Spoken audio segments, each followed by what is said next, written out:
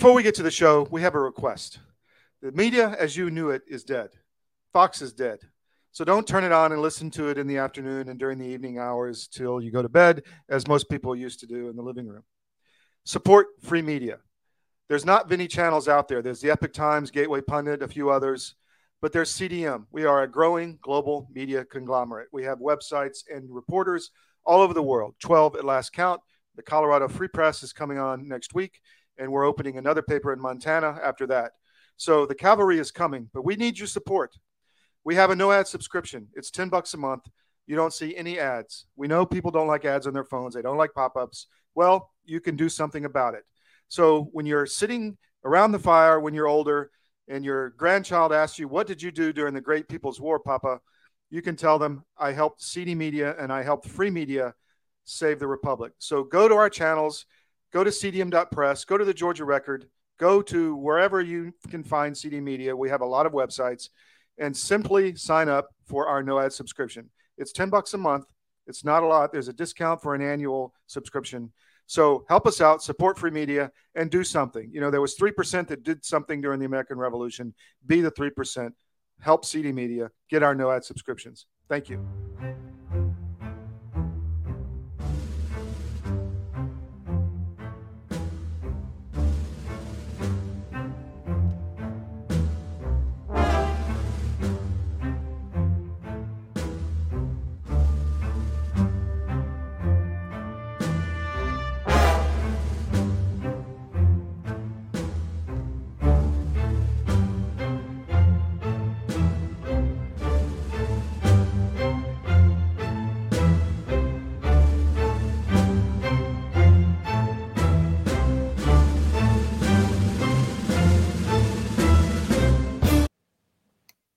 Hi, everybody. I'm Christine Dolan, and this is our Globalist Conversation, Globalists in Plain Sight.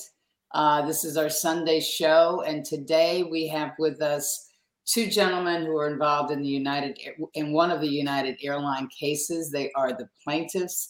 They are a group of 28 plaintiffs suing the CEO, the corporation, the second in command, who was taught a critical race theory seminar in 1994 at the University of Chicago by Barack Obama when he was a professor. They're suing the unions representing the pilots, the flight crews, the ground crews, and everybody else in between. They're going for the board of directors with United Airlines. And this is an international lawsuit, quite frankly, because United has hubs all over the world. So, gentlemen, welcome to the show. We've got Tom Floyd, Jim Zitlow.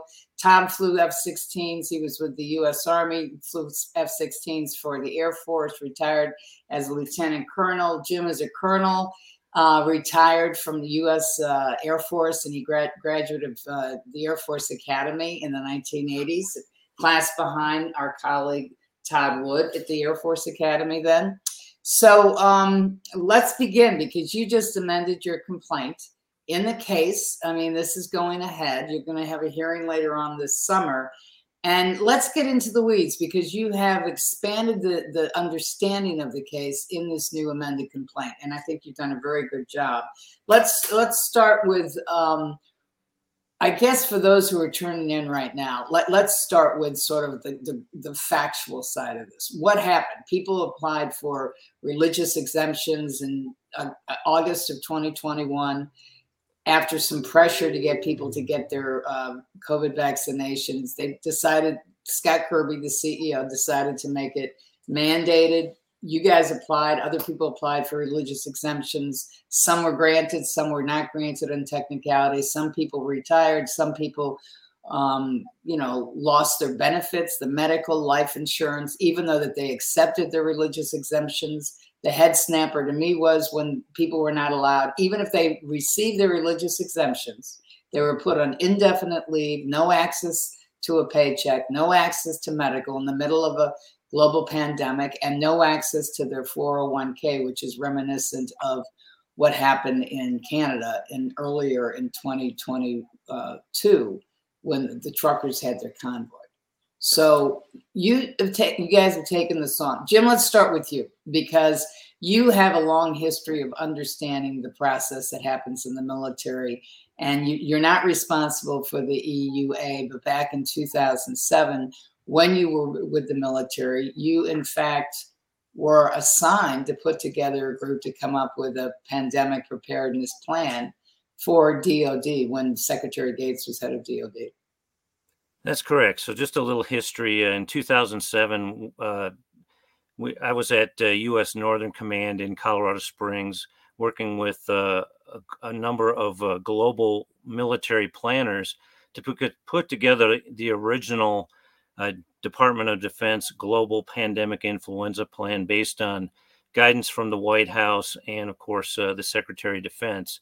And this was to keep the military operating in a global pandemic arena. So when we brought global planners together, it was about trying to build a plan that allowed all kinds of medical precautions to be put in place. That included antivirals, what we call early treatment protocols, and those in that era we used Tamiflu and other antiviral preventative medicines and treatment medicines. And of course, long term, there would be vaccines developed through the normal vaccination development and FDA approval process. So we brought planners together to be able to keep the military operating, to defend the United States. So that's really what it was about.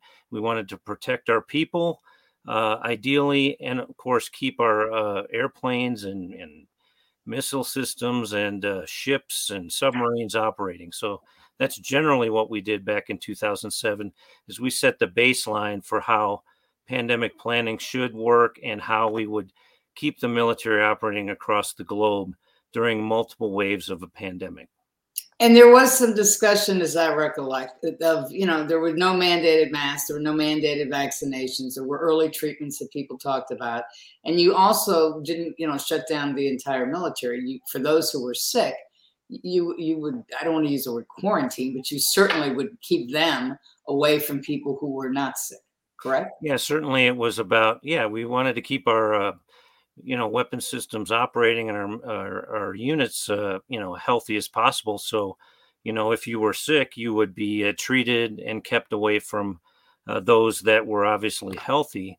But it wasn't like severe month after month lockdowns. I mean, we were focused on, again, keep the military operating. Things have certainly occurred differently these last 3 years. I won't comment here, but certainly it was about, if you were sick, you were treated and kept from infecting others. So that's generally what I can talk about. And so, because it is classified, we do know, and we can't talk about everything, but we do know that in 2009 that your plan was implemented. Yes, and in 2009 and 2010, we had the H1N1 pandemic. We had planned for an H5N1 strain.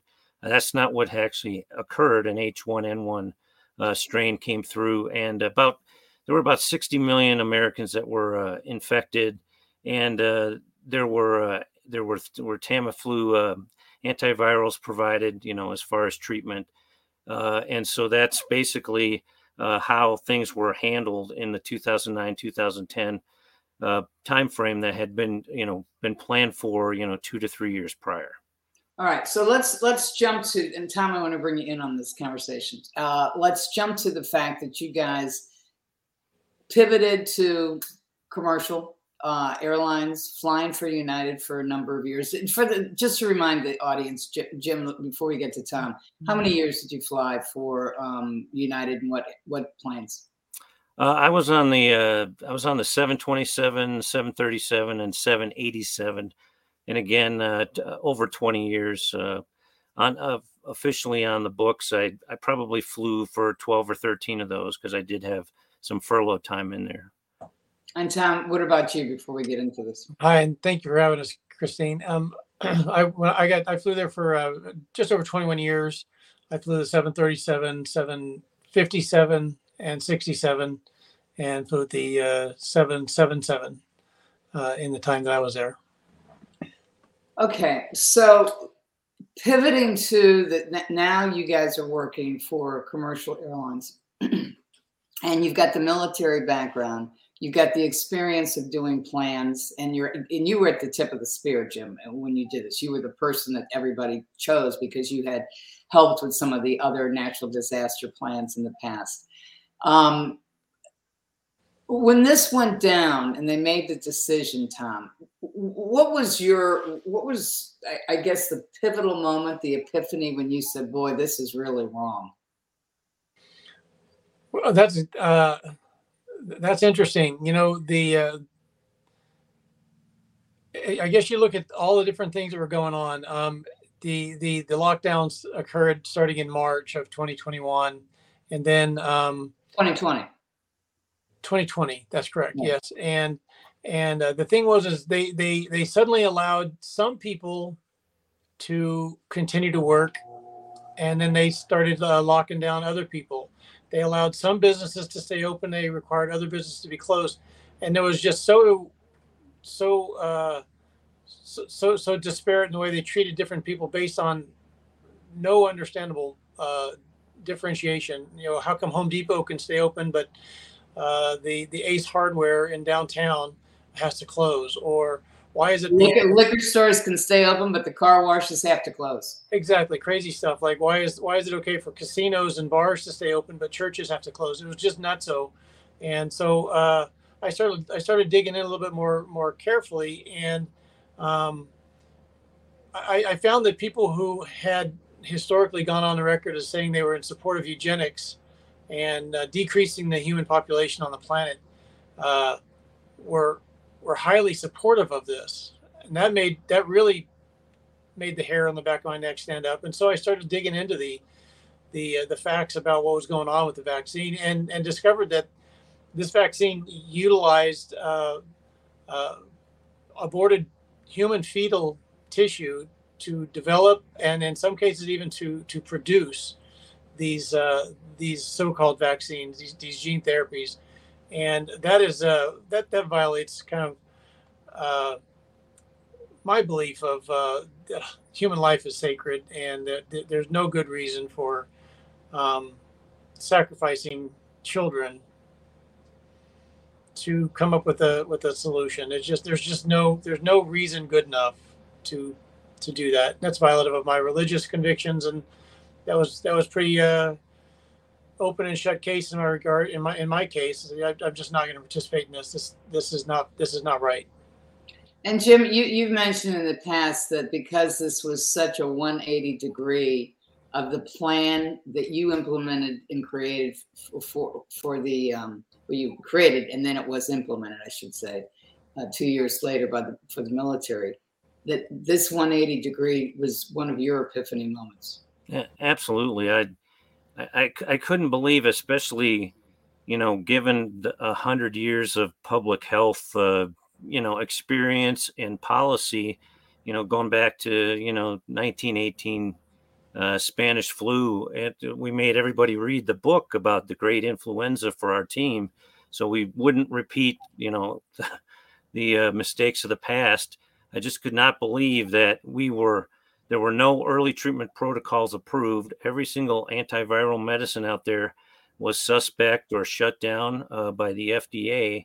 And then there was only one treatment. It was to get these experimental mRNA or other new technology types, injected, and that was going to take care of everything. I mean, when we did our planning, you use multiple methods, not only medical prevention, but other types of methods to protect your people.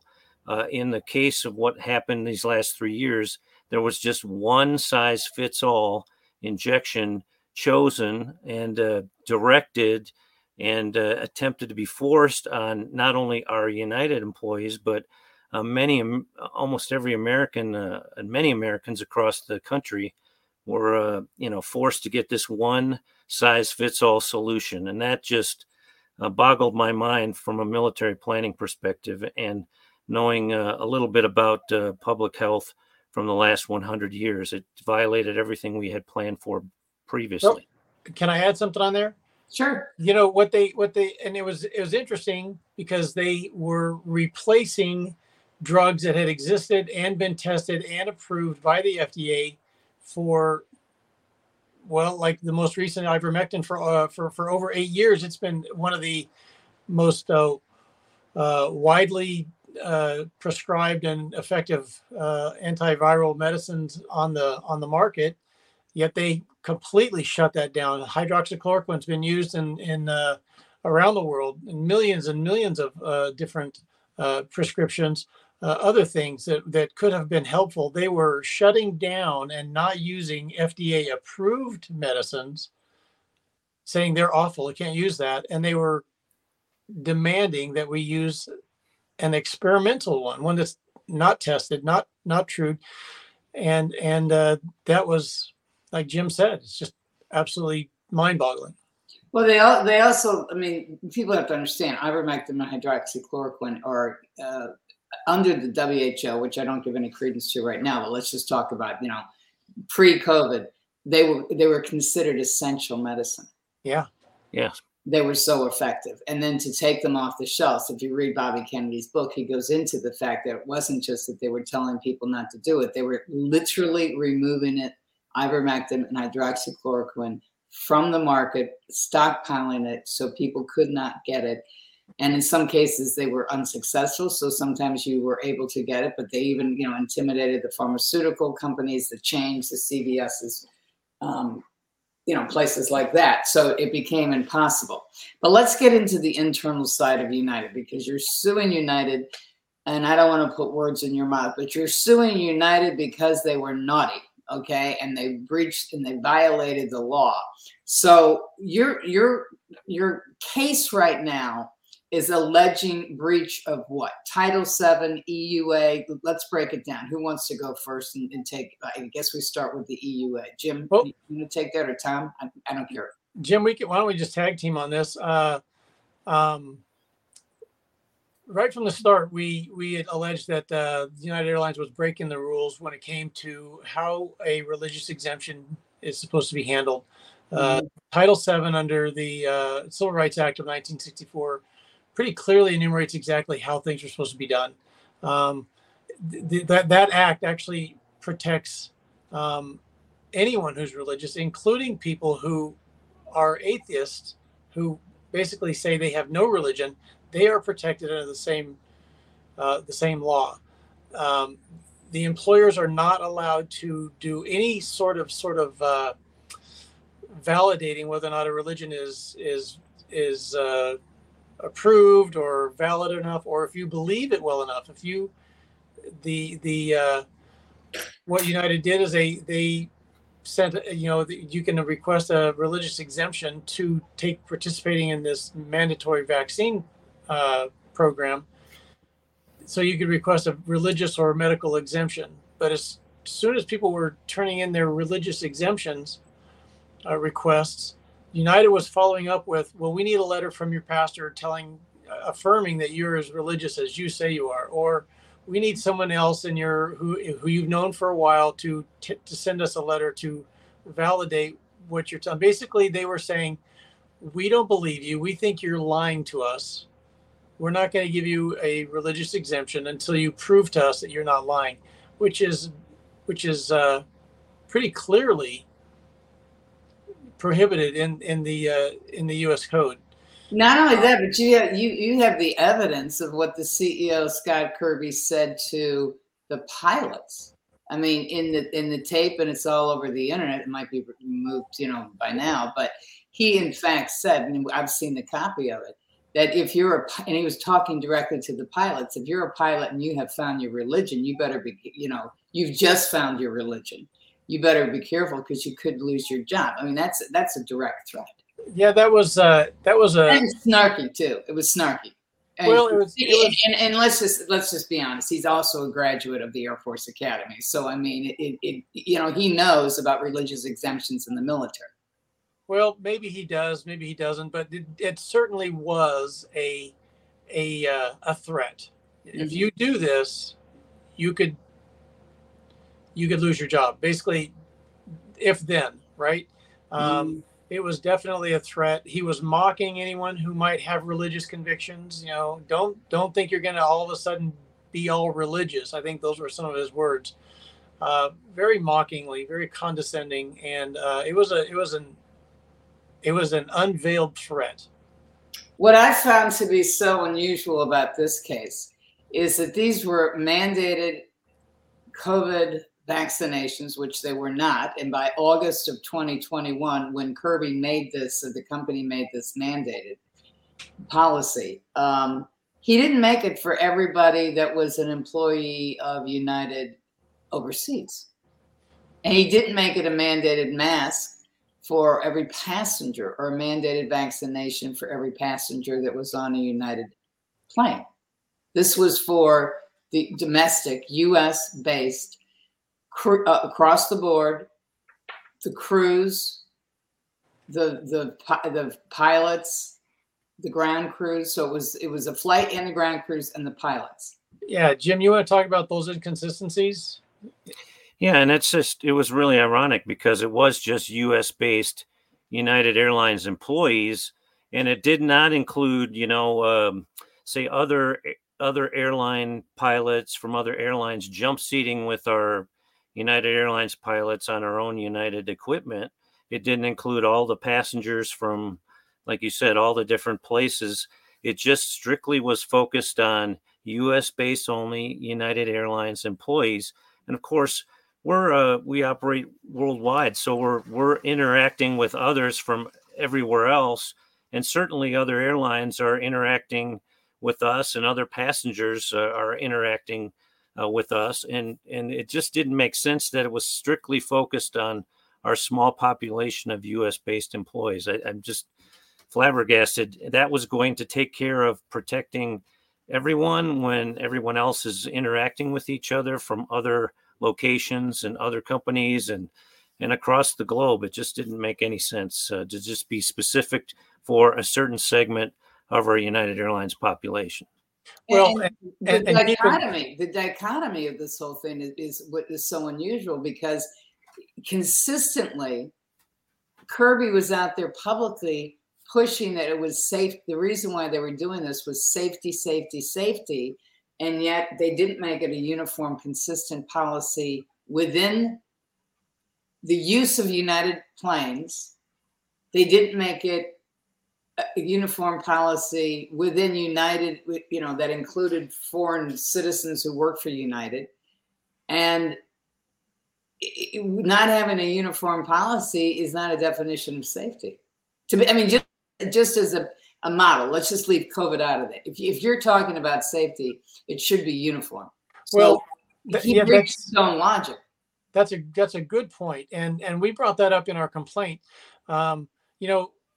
Every employee at United Airlines worked through the whole pandemic. So we had already been flying and working and being around the public for 18 months before the vaccine was mandated.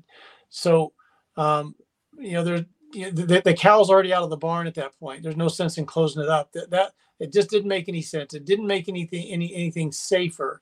And then at the end of the day, if it was so unsafe for us employees that we absolutely could not continue to operate the way we had for the last 18 months, then they should have stopped flying. If it was unsafe, that's one of their core tenets at United Airlines is safety.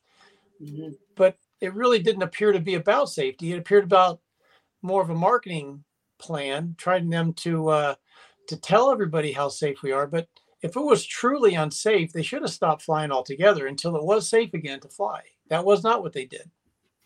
Well, there are also other public statements that Kirby made. Kirby went out there and said something to the effect, and I'm paraphrasing, that the federal government may not be able to do these mandated vaccinations, and it was in the courts at that point in time because they went after the federal employees, and that was swaggering through the courts. And in the end, they won that. But at the same time, he was saying, well, since the federal government can't mandate it across the board for everybody in America, the corporations and the CEOs ought to take the lead. And then he boasted about the fact that he had called a number of, I think it was over 100 CEOs allegedly, to encourage them, not just within the industry, but outside the industry, to get on board with everything that he was doing at United? I don't necessarily think that it began with him. I think that probably he was encouraged by his bosses in the U.S. government to do that sort of thing. And I'm not sure. There's no way we can probably prove that, short of discovery, which we're excited about hopefully getting into very soon. But which brings up the state actor yep. allegation you guys have made. Let's address that, because you basically have said that United acted as a state actor with the government to push these mandates. So which one of you wants to jump in and explain that to the public? Go ahead, Jim. Yeah, so essentially, United Airlines had a lot of activities from the CEO, Scott Kirby, and senior executives at United working closely in coordination with the U.S. government through the White House. There were close meetings that occurred between Scott Kirby and the White House.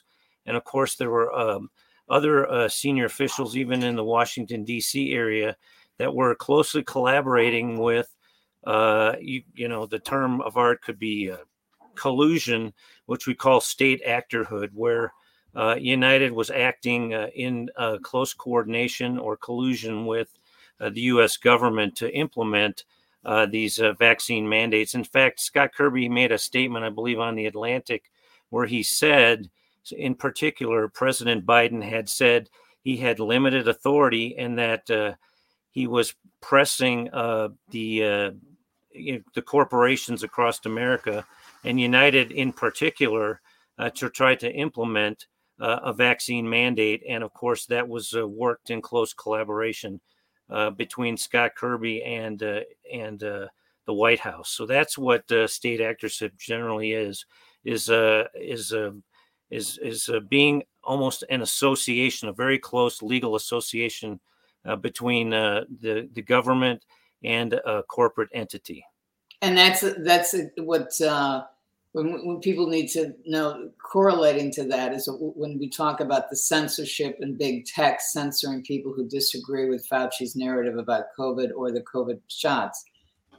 We know that Scott Gottlieb from Pfizer, who used to be at FDA, who's on the board of Pfizer, picked up the phone and went out to a lobbyist at one of the big techs to get somebody's account shut down. And there's numerous examples of that all over the place. I mean, CISIS is out of control.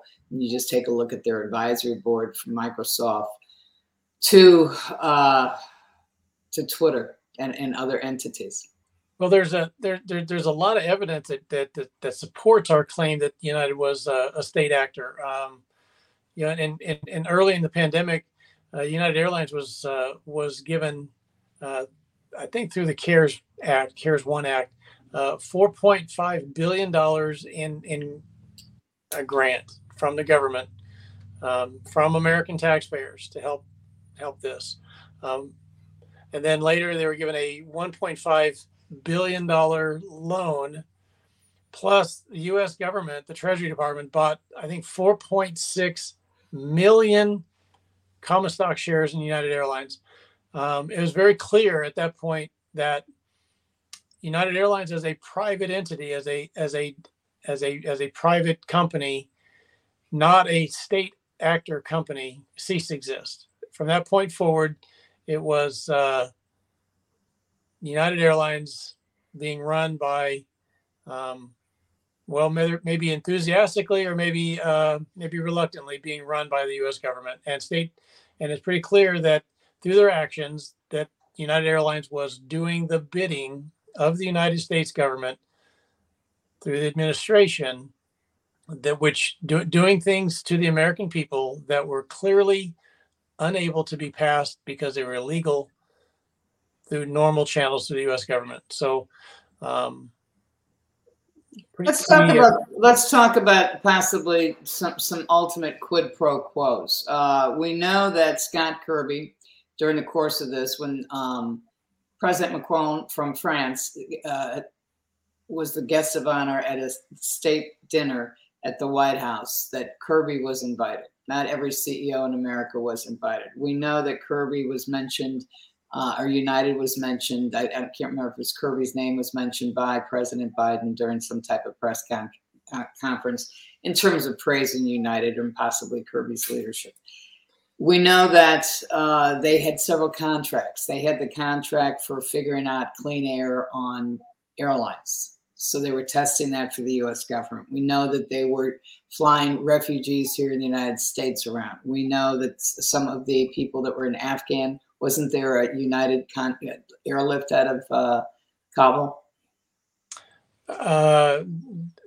Yes, I believe that's correct. And then when the milk crisis happened, the baby formula crisis happened, United was involved with that. So, I mean, they've been, and it's not that airlines don't have these type of contracts, but when you thread it and weave it all together, it's not hard to think, okay, you want to be part of the team, you're throwing it all in at the expense of your employees, risk to their health, violating their religious freedoms, and at the same time saying this is for safety with a policy internally at a corporation that's not even uniform for all the employees, because you're neglecting to demand it of people who work on foreign posts for United Airlines.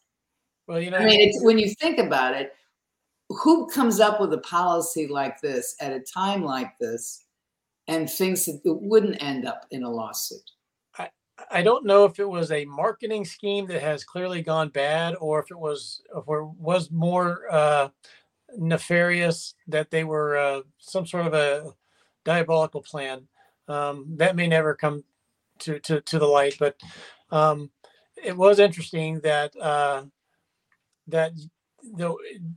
president of the United States, whoever he may be, maybe he gets briefed on different companies doing this on occasion, but it was pretty clear that the Biden administration was clearly being fed information about United Airlines. I mean, they, on a number of occasions, different people in the administration made comments, including President Biden himself, that everybody ought to do what United is doing. They went from 59% to 99% in 2 months' time. It's a quote. And though they may claim that they were not state actors, there's just too many coincidences where,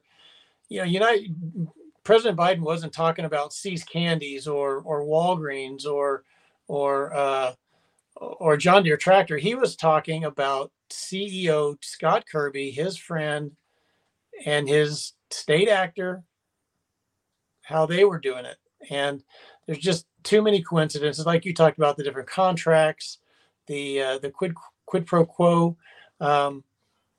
He's been appointed to position on the administration. His second in command has also been given a pretty lucrative position within the administration. That didn't happen at Nissan USA. It didn't happen at these other companies around the company. It was very clear that United Airlines was getting special attention from the U.S. government, and why. And also the number two, I forget his name. Brett, is it? Bret Hart. Say that again. Mr. Bret Hart. Yes, and in I think it's 1994, he was a student at the University of Chicago, and he took a seminar, and it was about CRT, and his professor was critical race theory, and his professor was Barack Obama. Interesting. Exactly. And I want to add, Christine, real quick, United Airlines mandated the vaccine on August 6, 2021, about just over 30 days ahead of the White House, which President Biden announced on September 9th, 2021. Now, some could argue, well, that was leaning forward, but was there knowledge ahead of time that there was going to be a White House announcement? It's just interesting timing that United Airlines was well ahead of the U.S. government on mandating 100% of their U.S.-based employees to get this jab ahead of the White House. Well, it's also the month of disastrous pullout in Afghanistan. Well, it's very interesting that while Jim said they were ahead of the government, were they really, or were they just pretending to be ahead of it? That will be also something that would be very interesting to find out when we get into discovery. What the CEO knew, when he knew it, who he knew it from, if it came from the government, things like that. That would be lovely to see in discovery. And how many meetings did Scott Kirby have with Ron Klain or Susan Rice or the COVID task force? Yep. At that point in time, how many times he actually visited with the White House staff or met with people at the executive office building in the Congress? All good questions. Yep. Mm-hmm. Excellent. And also, I don't know, but I've thought of this, during this interview. I wonder what airlines does the U.S. government push for their employees to use when they travel? That's good. That's another good. When I worked at the networks, we would always have some special relationship with a carrier, just whether it was discount because of the volume of people flying all over the place. So if you keep it to one or two, because not everybody flies to the same places, but one or two for domestic or one or two for international, it was always a cut rate. So I wonder if United is part of a package for the U.S. State Department or U.S. Department of Interior. The government uses a travel service. I think it's called SATO. Maybe that's changed by now, Jim. It's been a while, but they did use that, yes. And so I would be curious to find out whether or not United did get preferential treatment at that time, and I think probably American and Delta and Southwest all might take exception with the revelation that possibly they were being backburnered while United was getting better travel utilization. And that's something we should look into. I mean, that's a speculative thought that I had, but the reason why it would be important is because Southwest American did not have these draconian mandates to the extent that Scott Kirby and his group pushed on the United employees. So there's a definite difference between what United did and what the other airlines did. That is true. So that's just something else. All right, so let's talk about the domino effect, because for those who did get their religious exemption, some people said, okay, I don't like that. You found out afterwards, if you received your religious exemption at United, that you were going to be put on indefinite unpaid leave, no paycheck, no medical, which is ironic. Again, that's another piece of this pie that makes it the inconsistency, the illogic of this policy. Kirby wants you to take the shot and before the mandates in August of 2021, he pushed some of the employees to get the shots by offering them a day or two off of vacation, a day off, flying, money, etc. That didn't work. Then they made it mandated a couple months later in August of 2021. And for those who did go back to work, because not everybody did, when they went back to work, Kirby said, okay, fine, come back March 2023. They went back and they created, from what everybody has told me on camera for those who went back, a domino effect of discrimination, religious harassment, singling people out who did go back to work, who did not get the shots. There was a lot of bullying, corporate bullying by other employees, public list of people who did not get their vaccinations. So your lawsuit does cover some of this hostile working environment in so many words, does it not? Yeah, we if we go back all the way till May timeframe of 2021, the company started offering incentives for the employees to start taking, like you mentioned, the days off or maybe money or an additional vacation day added to your allotment. These sorts of things actually were pretty effective. A lot of people were like, oh, I can get some money and just take the shot. At that time, remember, there were a lot of people still very, very afraid. The government, through the use of the different media platforms, were and propagated and by people like Scott Kirby, were basically telling them, if you get COVID, you're going to die. And it was very clear early on that that was not true, but that was the lie. That was what was being told.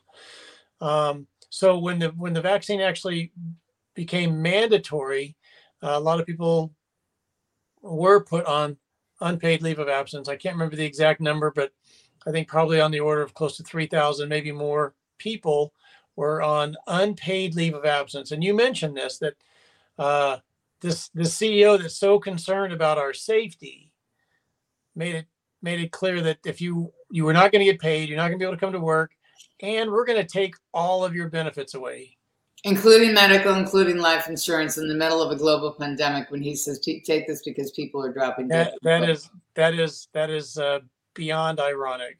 But to see, the thing was that they didn't care about the safety. They cared about the program. They were doing anything they could to increase the threat, to increase the pain level, that it would surpass people's threshold of pain, and they would just go and get the shot and be coerced into doing this. And my heart goes out to thousands and thousands of United employees who did not want to get the shot, that did not have the ability, or did not know about our group, did not know about potential lawsuits. They took the shot in duress in order to just keep their jobs.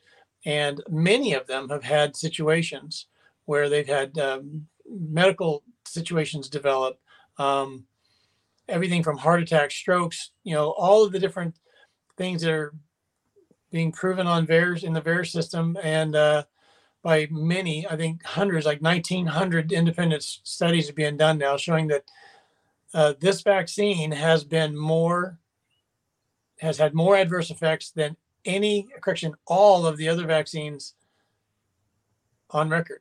And collectively in the last 30 years. Yeah. So, when you mentioned marketing, Tom, I was remembering there's a tape out there, Jim, where Kirby was bragging about the fact, I think, was it 98%, 99% of the people at United had gotten the shots. Yeah.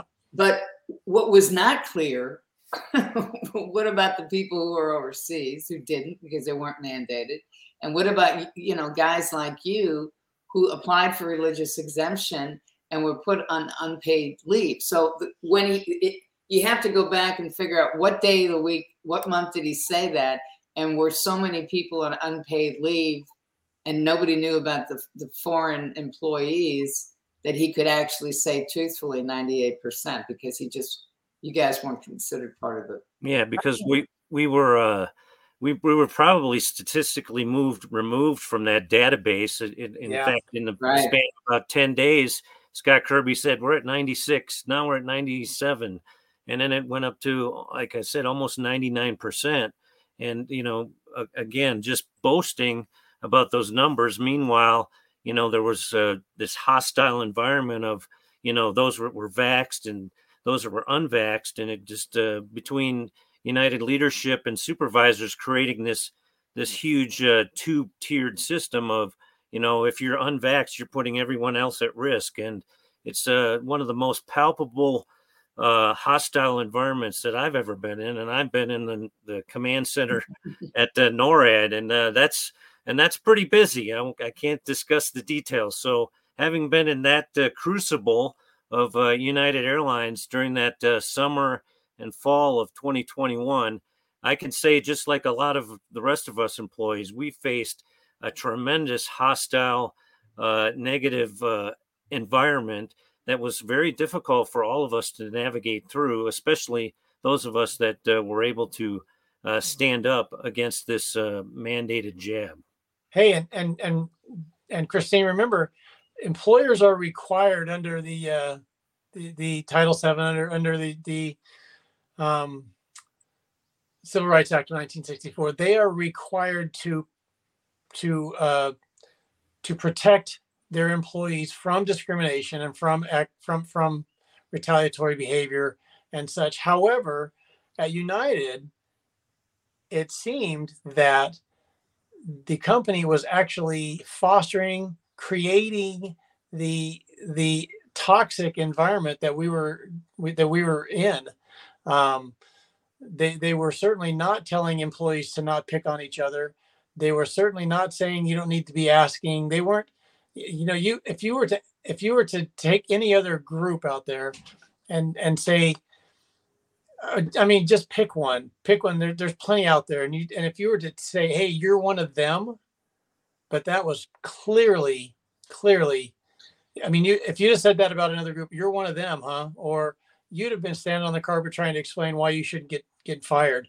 But with regard to this vaccine and the people who stayed out on medical or religious exemptions, it was open season. There are many stories of flight attendants or captains or people on the ramp, people in the maintenance areas, or gate agents, ground supervisors, where they were literally called names. So you're one of them. You need to stay in there. Don't get around me. You're awful. You're the reason that everybody's sick. You're the reason grandma's dying. You're so selfish. All these things, United was not stopping.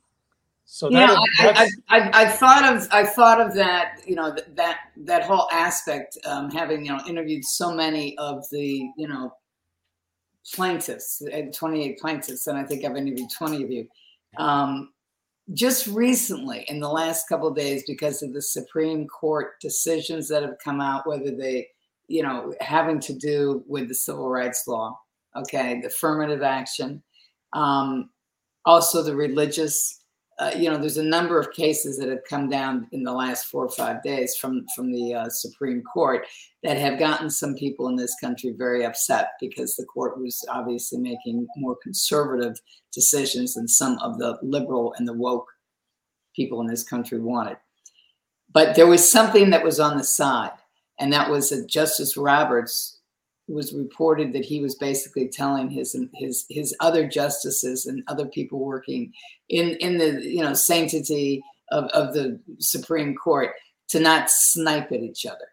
And I thought to myself, that's an indication for when corporations, it's not just the federal government, corporations don't set the leadership tone from the top, and they allow the sniping, the harassment, the criticism to continue with other employees, and that's something that I just took note of. What about this Groff case? This is a man who's, and this just came down in recent days.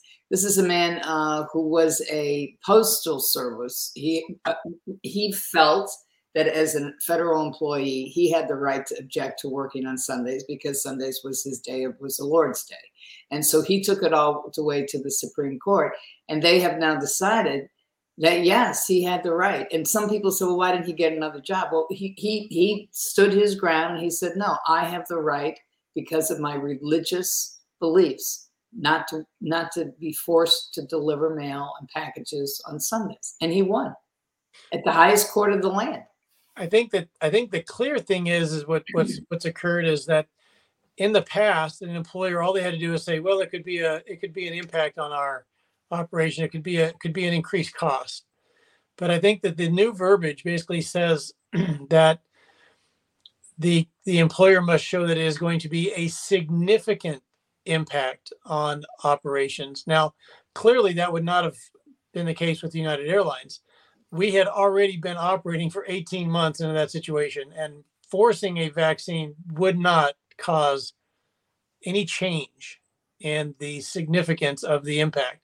So clearly that's going to fall flat, and it's going to hopefully that's going to work very, very powerfully in our favor. United has not been able to demonstrate how that would be a difference, whether we had taken a shot or not. So this is a significant change in the way that particular interpreted paragraph in Title VII has been looked at for many years, and I think it's right. And let me add, I believe the terms, and I'm not a lawyer, but are de minimis was the predecessor case, and now the new term that this court has said is undue hardship. So it's kind of brought religious discrimination to the reality point of you just can't brush off someone's religious beliefs, and an employer now has a much higher bar to prove, a much higher accommodation to take, from what I understand from the ruling, and it's much more based in what works practically in the workspace. So again, a great success. We're looking at this as well as the rest of the world, and we believe that this is going to just bolster our claim for religious discrimination in our lawsuit. You know, one other point, the fact that you sued the board of directors, I think is very poignant. And at the same time, we know that one of your board of directors is also the head of the Aspen Institute and the former president of CNN News, one of my alma mater networks, Walter Isaacson. And he interviewed Scott Kirby at the Aspen Institute that he now runs, you know, about the United Airlines policy. But in their, when they filed their motion to dismiss, one of the things they did address in their motion to dismiss was that the board of directors was not responsible, which I thought was extraordinary admission, because you guys are suing the board of directors. And I kept on thinking to myself, we're in a global pandemic. They're making what, unilateral decisions on the management level, and people on the board of directors are not weighing in on this? Well, this is... See, it's almost inconceivable to me, because that's not how the corporate world works, okay? Well, it seems to me that that's them trying to shirk a little bit of responsibility. You know, is it really just a good old boys club? We all get together and pat each other on the rump and say, hey, good job? Or are they actually trying to run a corporation? It's very clear that these decisions, this policy, was either known by or presented to the board of directors for approval.